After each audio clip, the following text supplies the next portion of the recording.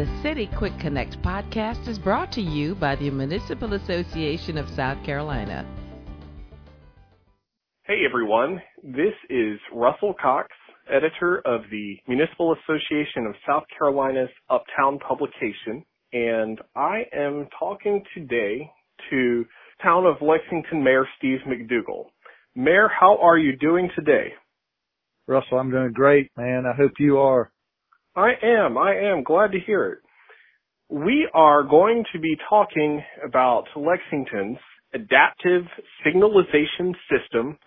This is a project that won one of the Municipal Association's Achievement Awards in 2020.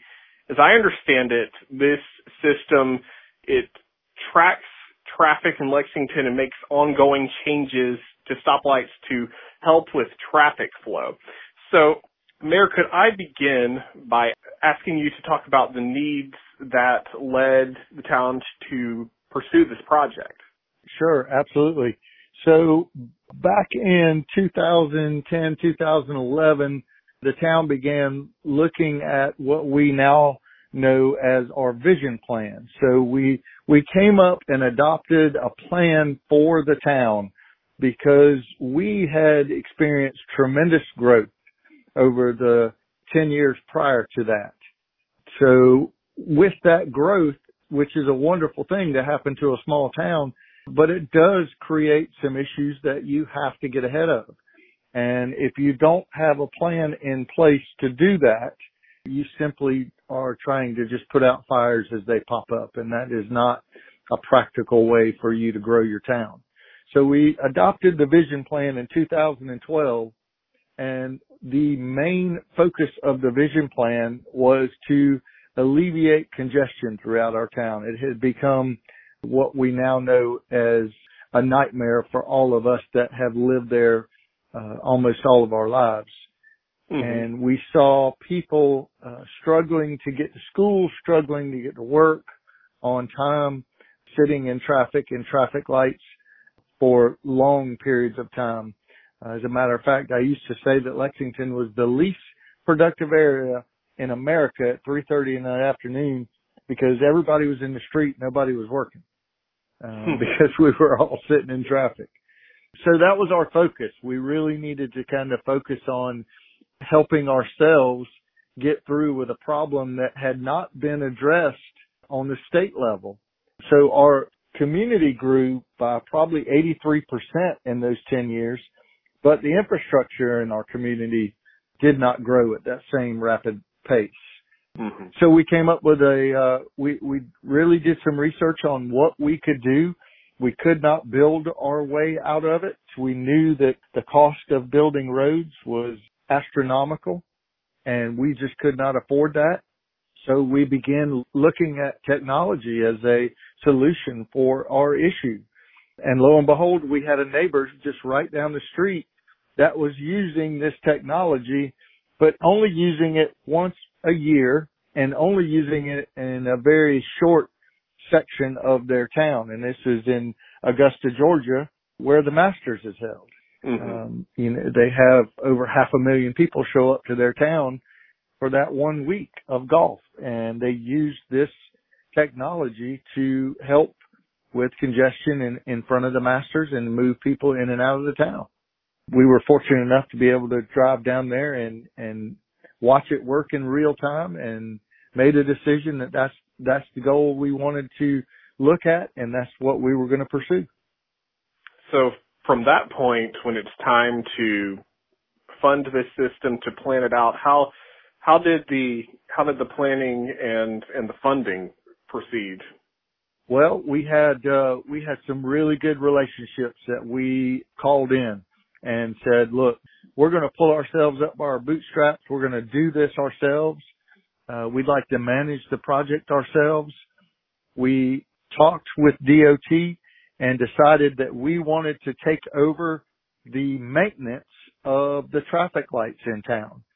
Now, back then, the traffic lights, and most of them still are, they're all analog. So you pull up and you trip a wire in the road and a timer starts. It's very much like an egg timer that your grandmother or your mother had in the kitchen. And that timer would go all the way around and turn the light from green to red. So we said we wanted to take over the maintenance of those lights, and in return, DOT would pay us to maintain the lights. So we took that money, and then we were fortunate enough to receive some federal funds from Lindsey Graham's office on a early project that we were working, and we were managing the project, and we managed that project so well we had almost $2 million left over. And at the end of that project, we asked the folks at the COG, which is the Council of Governments, to allow us to use those funds on the adaptive signalization system. They agreed, came up with some additional funds that we had at the COG.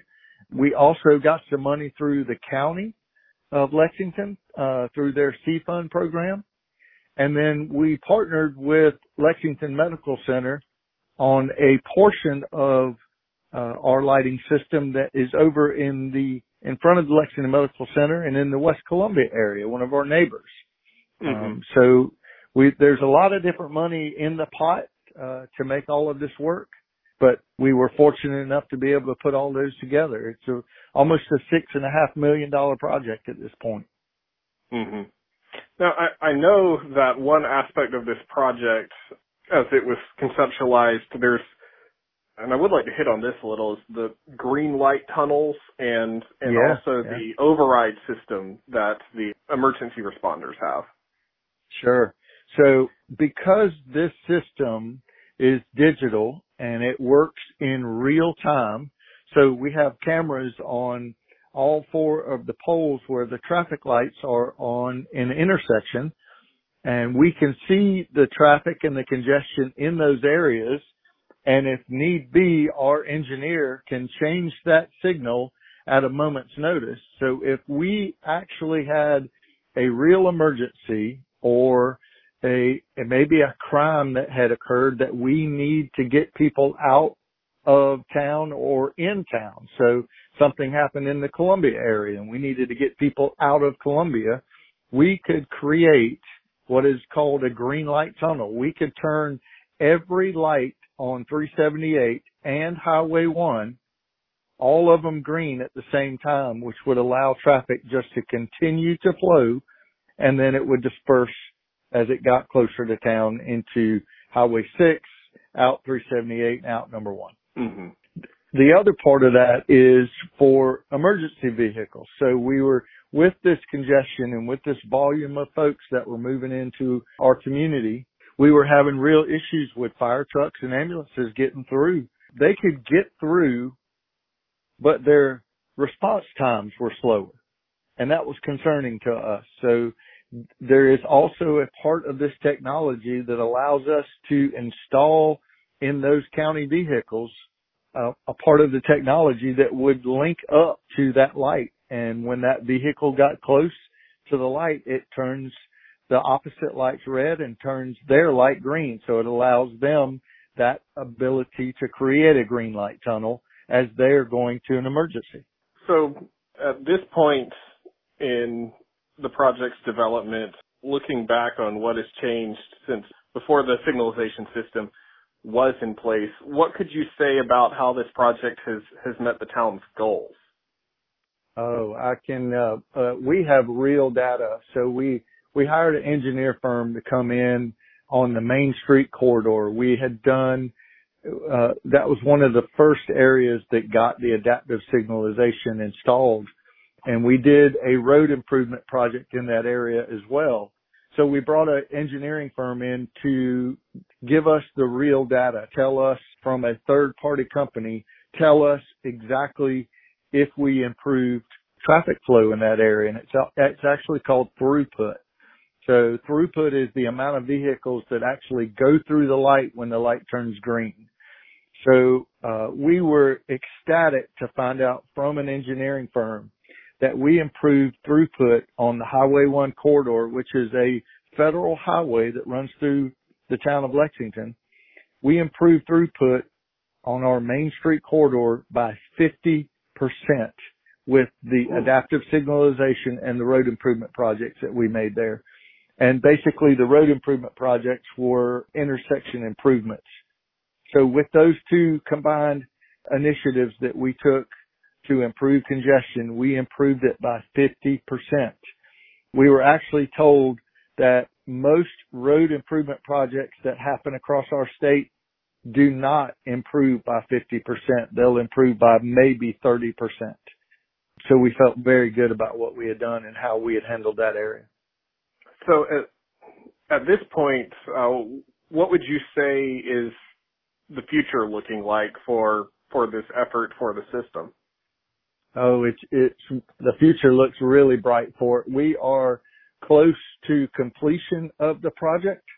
We have currently 35 intersections that are live, linked together and working right now. We only have about 3 intersections left to complete. And then that will tie every intersection that we have a signal at.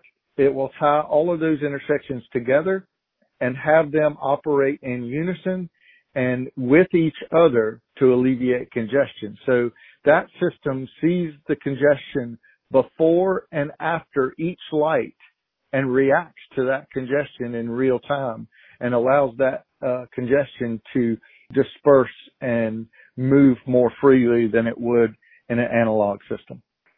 So what would you say for another city or town looking at pursuing something like this?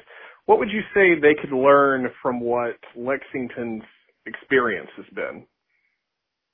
Well, there's several things that we learned. So if you are going to look at technology, you have got to get ahead of it. There was so much time that we spent running fiber optic cable down through all of the intersections. Had we had done that prior to this project, it probably would have moved a little bit quicker. I can tell you that working with a private entity like Lexington Medical Center made the project move a lot quicker. We are bound by DOT and their standards and the way they do things, and that sometimes causes you some issues because it is just a time-consuming process, but it works. It just takes the project a little bit longer to get completed. So there's a lot of things that we learned from it, a lot of engineering that went into it. But if you're looking for a solution that helps move vehicles through, in and out of your town, which we all know, and people often joke with me, they say, man, that place is crowded, got a lot of people sitting in traffic. And we never go there because all the traffic. And I have to say, you know what? Traffic is the first indicator of a very prosperous town, because if there's a lot of traffic, there's a lot of people. And if there's a lot of people, those people go and spend their money in that town. So the businesses are the beneficiary of that heavy traffic area. And that's what we want to see. We want to see a lot of people in our town. But we have to do our part too. We have to figure out how to move those people in and out in a timely manner so that they are allowed to go and shop where they'd like to shop and not just be sitting in the street. So it was really just the town of Lexington pulling ourselves up by our own bootstraps and saying, look, we're going to solve this problem on our own. We're not going to sit around and wait on someone else to come in and try to solve this. We're going to do this on our own. So we were very fortunate to have those intergovernmental agencies, to have those relationships with all of those folks before we got started. So it was very easy. Once we said we were ready to pull the trigger on this, it was very easy to move that ball forward. Absolutely. One thing I will say for our listeners, if you want to see some photos of the project in action, learn more about it, I would invite you to check out the Achievement Award descriptions and videos. Those are found on the Municipal Association's website, www.masc.sc. You can search for the keyword Achievement Awards. You can see Lexington's and all the others. And with that said, Mayor, thank you so much for taking the time to join us and to talk about this today. Absolutely, Russell. It was my pleasure. I could sit and talk about Lexington all day long. So next time you need somebody to fill in, you give me a call. I'll be happy to do that. Will do. Thank you, sir. Yes, sir. Thank you, Russell. The City Quick Connect podcast is one of several ways the Municipal Association keeps you informed of the opportunities and issues impacting South Carolina cities and towns. Learn more at www.masc.sc